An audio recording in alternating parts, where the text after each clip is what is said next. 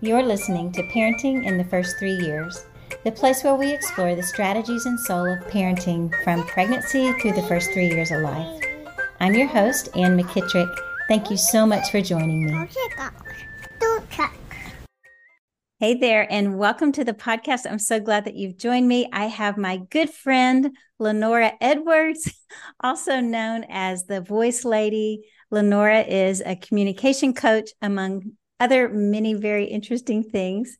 We are going to talk today just about how important it is, the tone of voice that you use when you are setting limits with your children, and how to use your voice as one of the tools for doing this. And so I thought she might really have a lot to say about this. And so I have invited her to come in and talk about how we talk and how kids interpret it. So thanks, Lenora, for being here. Thank you so much for having me again, Anne. I love spending time with you. It is just an absolute delight. And I do have a number of things to say, which is hilarious. So I love this topic. Yeah, I know. I can really think of a lot of different ways to go with this. Just this thing, just watching children's faces as different adults talk to them, to me, is a fascinating thing to observe. I'm curious about what's going on in those little minds, the way that their faces respond. But let's talk about voice inflection and how we communicate with it. Our voice is such a powerful tool when we're communicating, but what else is being communicated? So when we're talking, we have 70 plus. Now there's a debate over how much percentage, 70 plus to 90 plus percent of what we're communicating is nonverbal, which means it's not the language, but it's how we're communicating those words. That's why our voice is so powerful.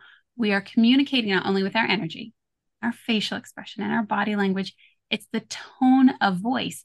And infants very early on start to really understand the difference between angry voice, the difference between gentle voice, sing-songy voice. There's so much variation going on, and they do pick up on it. So truly, what you say matters, but how you're saying it matters more. Mm-hmm. So what are some things that you notice just as far as tone, like in volume and those kinds of things? For sure. And depending on the age of the little one that we're with, when you're saying, okay, time to stop or stop, it depends on what the environment is. If your 3-year-old is going for the flame on the stove, yes, you want to express immediate urgency and draw their attention.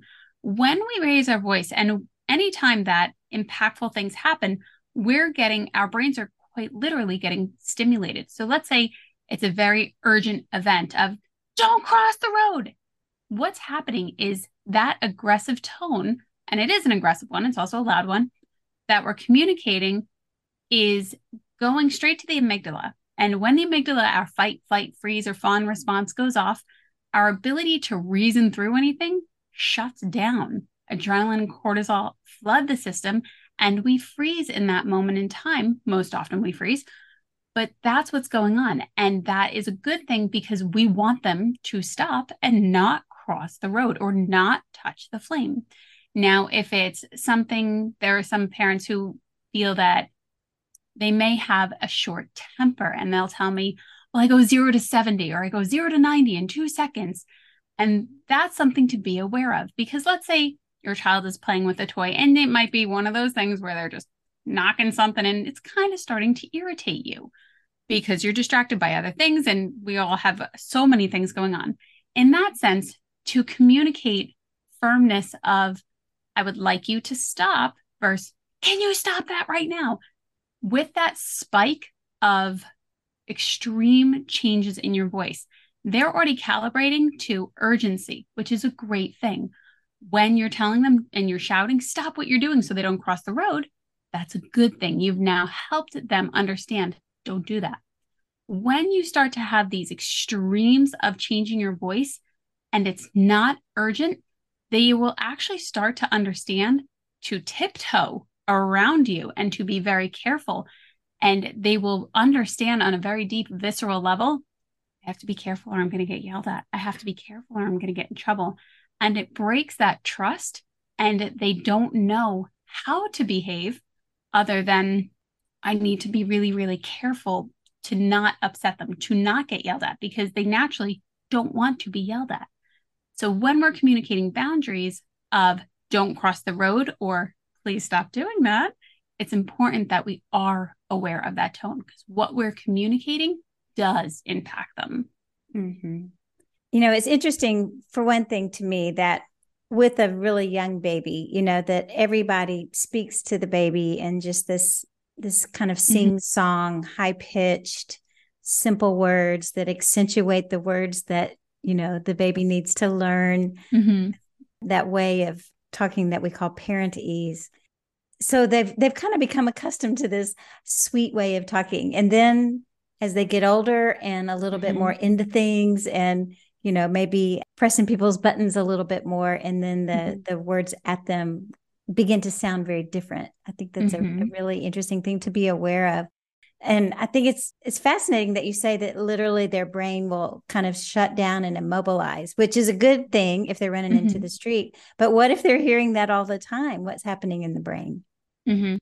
What's happening in the brain is they're learning that they have to be very careful around you. If you're the one that's shouting at them very, very frequently, or you're constantly picking at them, criticizing them, and telling them, stop doing this, or you're being bad, they're going to calibrate very carefully to not draw attention to themselves. And then they'll start to be different when they're in front of other people. So you may hear a teacher say, oh, your child is such and such. And you think, my child is doing this at home. What do you mean? It's because how you're communicating to them. And now keep in mind, we're constantly communicating, constantly. We're communicating with our energy and our facial expression and our eyes and how quickly we move around somebody. That is a communication. So when children are being criticized with a specific person, they start to do their best to not draw attention because they keep getting that painful response from you. So they will act differently. They may even be more distant from you, especially when it comes to parentese. And, you know, parentese is something that has fascinated me, especially how we talk to children. So for those of you who don't know, there's a difference between baby talk, which is, oh, you're such a cute baby, baby. And everything rhymes and it's very high pitched, and parentese, which also used to be known as motherese, when we're holding you and we're rocking you and we're changing your diaper now. What you're doing is you're narrating, but you're narrating in a very melodic way, and you're adding emphasis and tone, and it's playful. And that's a good thing too, because when they come into the world, they have the ability to understand language. So that's wired in. That's a good thing. But they have no language. It is up to the people in their environment to explain the difference between a spoon and a fork and what shirt on means and what shirt off means. It's up to us. So as we're doing that, even though you think my 8-month-old would have no idea, you know, the difference between a cup and a ball and a teddy bear, you're right. They don't. But that repetition of sharing that information, oh, I'm going to give you your teddy bear in the crib and here's your cup. That repetition of melodic intonation, that repetition of saying the words again and again is a great thing, because babies are listening all the time and they're growing all the time. Those are neural pathways that are developing that you cannot get back. They are very, very active and they're growing actively, just like their body grows, their mind grows. And it's important that we keep offering and encouraging language and teaching them how we have a back and a forth. So if you're with your little one, you're like, oh, did you do that? You did that. And pausing and letting them respond and seeing them engage and getting their facial expression and getting them to smile. Those are all part of language, and it's such a good thing. Now, the one thing that always shocked me was when children start to walk or when they start to crawl and then walk and they do these things, we're clapping for them. We're cheering them on. We are doing the hokey pokey celebration dance of all sorts. Now, when they start to move, then we start to yell. Don't do that. Stop doing it. You just applauded me yesterday for this. How am I in trouble today? Boggles my mind.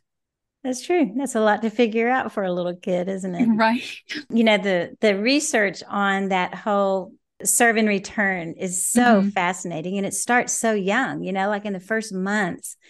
where just like you were just, modeling, you'd say something and then you pause as if it were a real conversation. Then you answer Mm-hmm. for the baby and then you pause and then you say your line and then you pause. And Mm-hmm. then eventually they'll, give a little bit of noise back in those Yeah. pauses. And you're just teaching them to have a conversation. Mm-hmm.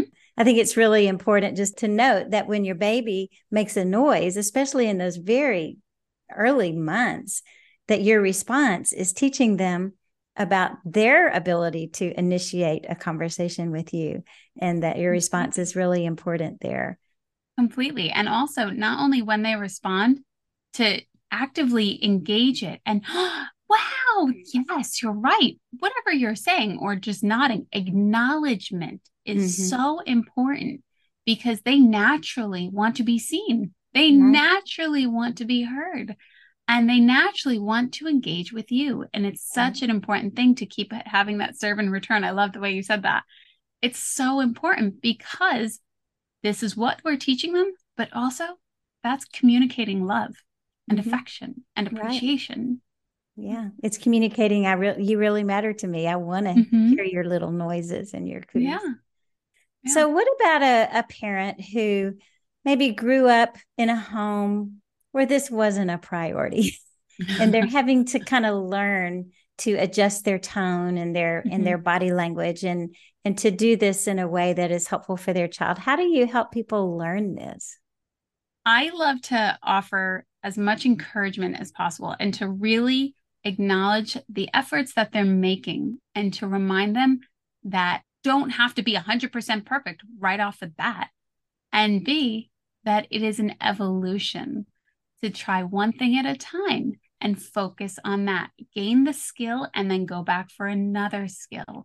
Because if you're going to try and adjust 10 things all at once, you may frustrate yourself, and then you're Yeah. not committing that attention to the specifics that you had wanted because you're trying to Mm-hmm. focus on so many things.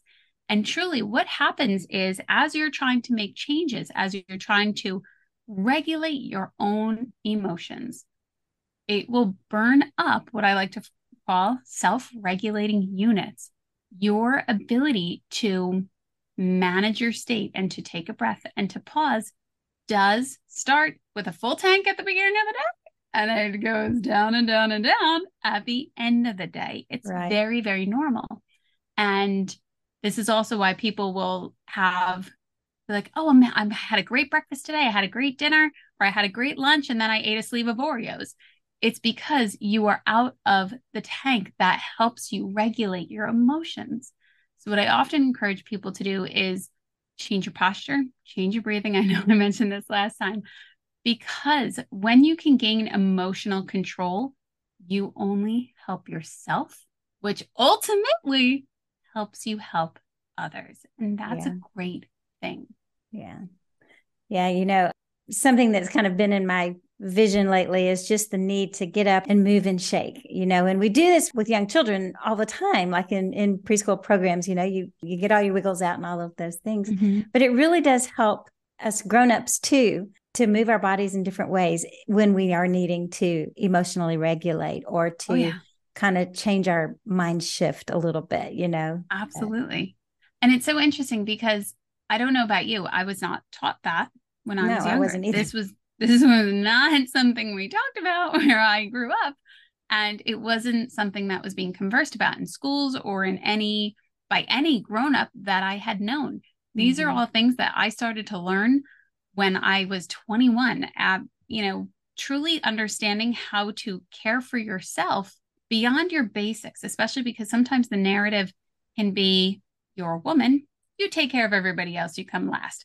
That was a very strong cultural thing that I found in my generation is no, you have no worries. It's not about you, it's about everybody else. Then you come last. Verse what we now know, take care of you to take care of others. Love yourself to the way you want to love others. You quite literally have to give yourself that attention and being able to pause and understand you have emotions, and that's a good thing. And you are giving yourself permission to acknowledge those emotions. I'm really frustrated right now and I need to go in the car and maybe just vent. That's a good thing because when we stuff it down, that causes a lot of uneasiness in our body. It causes us to Right. stress more, have more anxiety. And then before you know it, the diagnoses start piling up. Emotions and learning to understand your emotions and express them in a healthy way is such an amazing skill to allow yourself to look into, to lean into, and to explore. Right. And finding the right people to express those things to, Completely. we always want to do that kind of processing with adults, not with our young children, and give them a big heavy suitcase to carry around, which would be your emotional state. They need to not have to carry that around. Completely. And Go I ahead. remember whenever our kids were little, the thing that was being said out there amongst the moms was, whenever I think I'm going to lose it, I'm going to take a time out. I'm going to put myself in That's a another great spot one. where I can take a breath and regain my composure before I come back and deal with whatever it is that's being happening at the moment. That's a great one. Um, Absolutely. And that's what I encourage all my clients to do when I work one on one, especially because they're also getting, and I know this word is getting a little overused in the culture, they're quite literally getting triggered from the things that their children are doing. And mhm, it maybe your child's not listening to you. It makes you feel not seen, not heard, not important, ignored, not enough.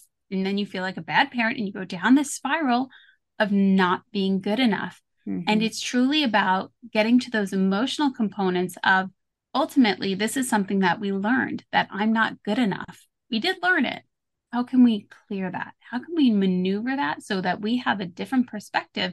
And also, we realize that we are enough and that us taking care and showing up to the best of our ability is enough. And that when we need that pause and that timeout, that is important. And we give mhm. ourselves permission to do that. And it's Right. much more than just some people are phenomenal and they think, yeah, I can do that, no problem. And they flip on a dime.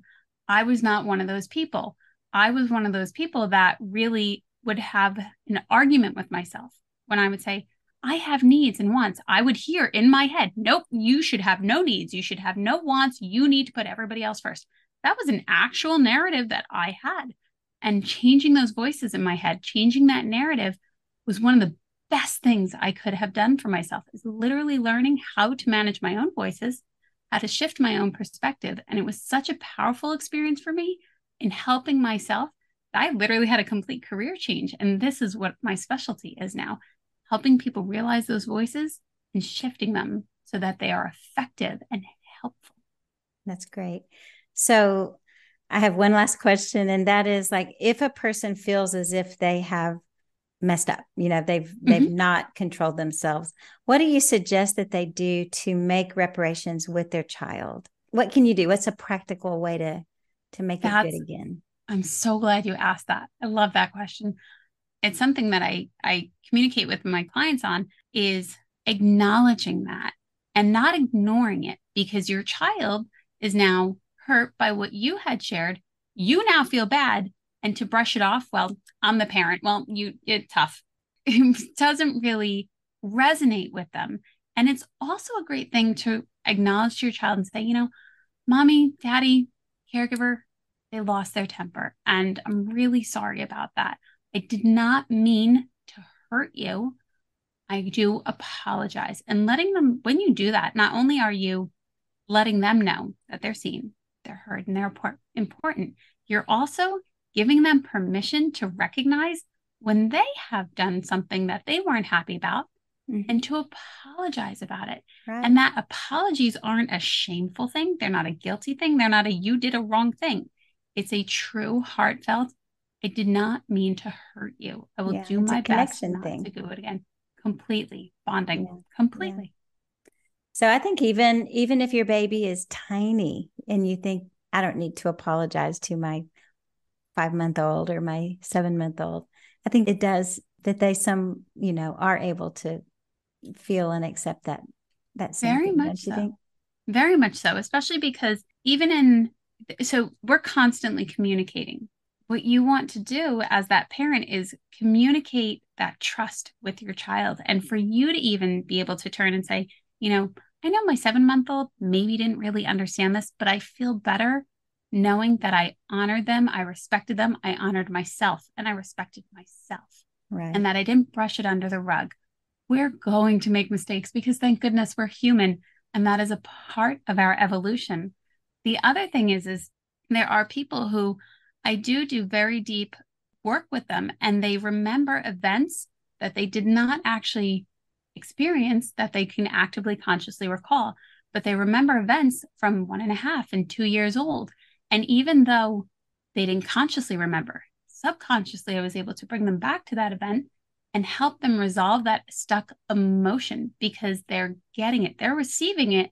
And to not clear it and process it in that important way, it carries on.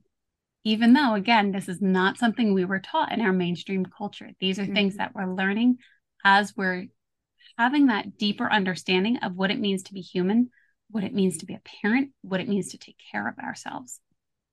So, do you think that in your research with this work, have you found that, or I guess it's kind of hard to measure, but like if a parent does make this reparation with their very young child, does the child not carry the weight of it anymore? It's not, Is it I gone? think that's very personal and personable to that individual. What it does help do is it helps them both process it. And it's a quite literal emotional connection. We can't measure in Right. Yeah, of the, course. how much do I love you? How much do I trust you? We don't have a measurement for that. This is something we feel, and we consider that energy. And when we say, I love you so much to somebody, that is truly communicating, I appreciate you, I adore you, I have this amount of love and affection for you that I can't literally show you, I can only express to you. So when we can process things that occurred that were not in alignment with that love and affection and appreciation, that's a good thing because it allows for us to clear that space so that we can continue to move forward in the way that we want to. Yeah. Yeah. That's really great. So these are really important things to keep in mind as we are just speaking to our children, especially, but speaking to anybody, but especially to our kids. As we wrap up this conversation, do you have one last word of encouragement for folks? The last thing that I would say is at the end of the day, and wherever you are at your day, remind yourself that you are always doing the best that you can be with the tools, time, knowledge, and energy available to you. If you could have done better, you would have. And allow yourself permission to honor where you are, to respect where you are, and to do your best going forward. Great words. Thank you so much. Absolutely. Thank you so much. Bye, everyone. Stay well. If you loved today's episode, take a minute and subscribe to our podcast.